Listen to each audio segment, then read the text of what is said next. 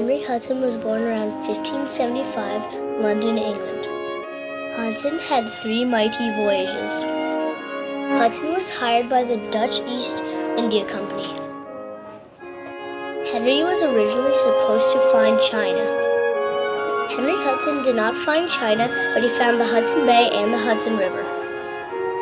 There is now a memorial of Henry Hudson. Henry Hudson died in a mutiny in 1611.